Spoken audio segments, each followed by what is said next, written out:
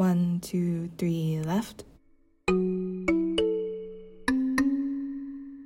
Hi, I'm Kristelle, and this is the Left Behind podcast.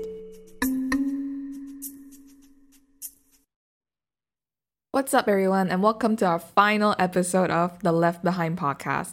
Wow, we finally made it. We're down to our last episode. It's been a fun ride, but I'm sort of ready to just put down the mic and enter podcast retirement. Settle down and just hang out with my cats. But thank you to every single one of you out there who listened, shared, and supported this podcast. We couldn't have made it this far without y'all. And if you haven't listened to the last episode, feel free to check it out. The podcast is on Spotify, Apple Podcasts, and SoundCloud. You can also follow our Instagram page, The Left Behind, followed by 2 underscores to check out our old posts and episode summaries. Alright, so in the last episode, I got a little bit vulnerable with my mom as we tried to understand each other's perspectives on left-handers. We went down memory lane and talked about me growing up as a left-hander. A few friends even asked me if I got emotional.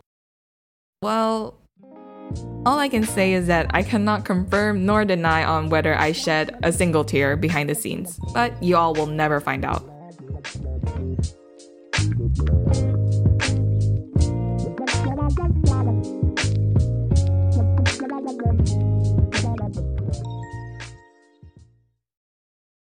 I guess this episode's just gonna be a little self-reflection on this small journey we've been on.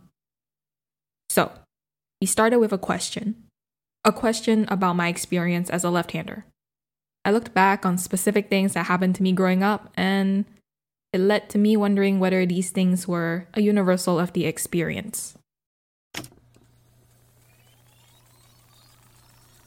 And I was absolutely baffled. Now, as a left-hander, I'm usually aware of these minor inconveniences, so believe me, I'm reminded of it daily whenever I eat. Which is why I always try to be careful whenever I eat with other people so that my arm doesn't hit theirs. But at that very moment, it made me realize that even though I did nothing wrong, people still question and make presumptions about me. And this led us to episode 2. With my 2 friends Nuveen and Akhil, we shared our own personal experiences growing up as a left-hander from different cultures and religions. From there, we could sort of see how religion views left-handedness, which, in a way, also affects one's identity. And these views are also presented as tradition, which are deeply rooted in society and in different cultures. However, one thing that his parents were particularly stern with was when it came to prayers.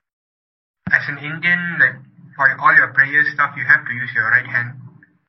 When I was young, my right hand was really not coordinated properly, so I shake whenever I do all this kind of stuff. From my religion, what I understand is that left hand, they basically label it as the unclean hand, where you use it for dirty things, going to the toilet and all. So for eating and praying and all, you're not supposed to use your left hand at all. Akhil also faced the same issue in his own culture and religion, but this is over the choice of using which hand to eat.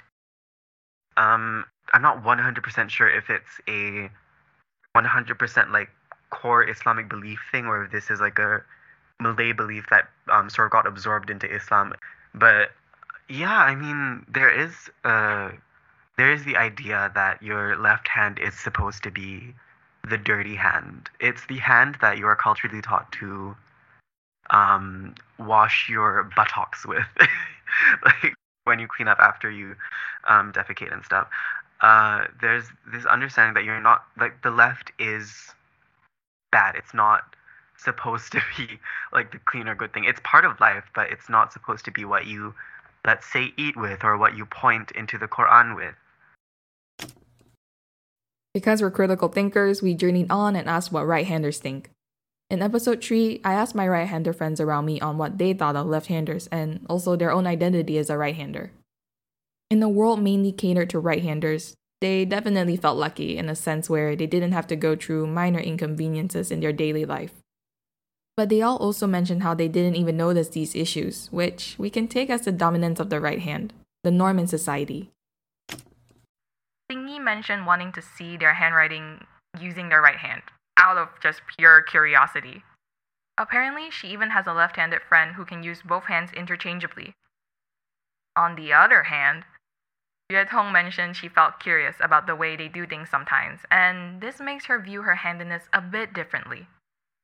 As for their view on their handedness as a righty, Thingy said that she never really thought about it until the podcast, but now she sort of feels lucky, in a sense where it's a bit more convenient to do tasks or use certain tools since, it's made for right-handers. Yue-tong also felt the same way, adding on about how you don't really notice it until someone points it out since it's just so normal. I also asked my other friends too, and well, a lot of them answered that they have no thoughts when it comes to left-handers, which proves what I said earlier. After learning about how people view left-handers and working on taking pride in my own identity, I decided to have a heart-to-heart talk with the woman who has taught me everything I know, my mom.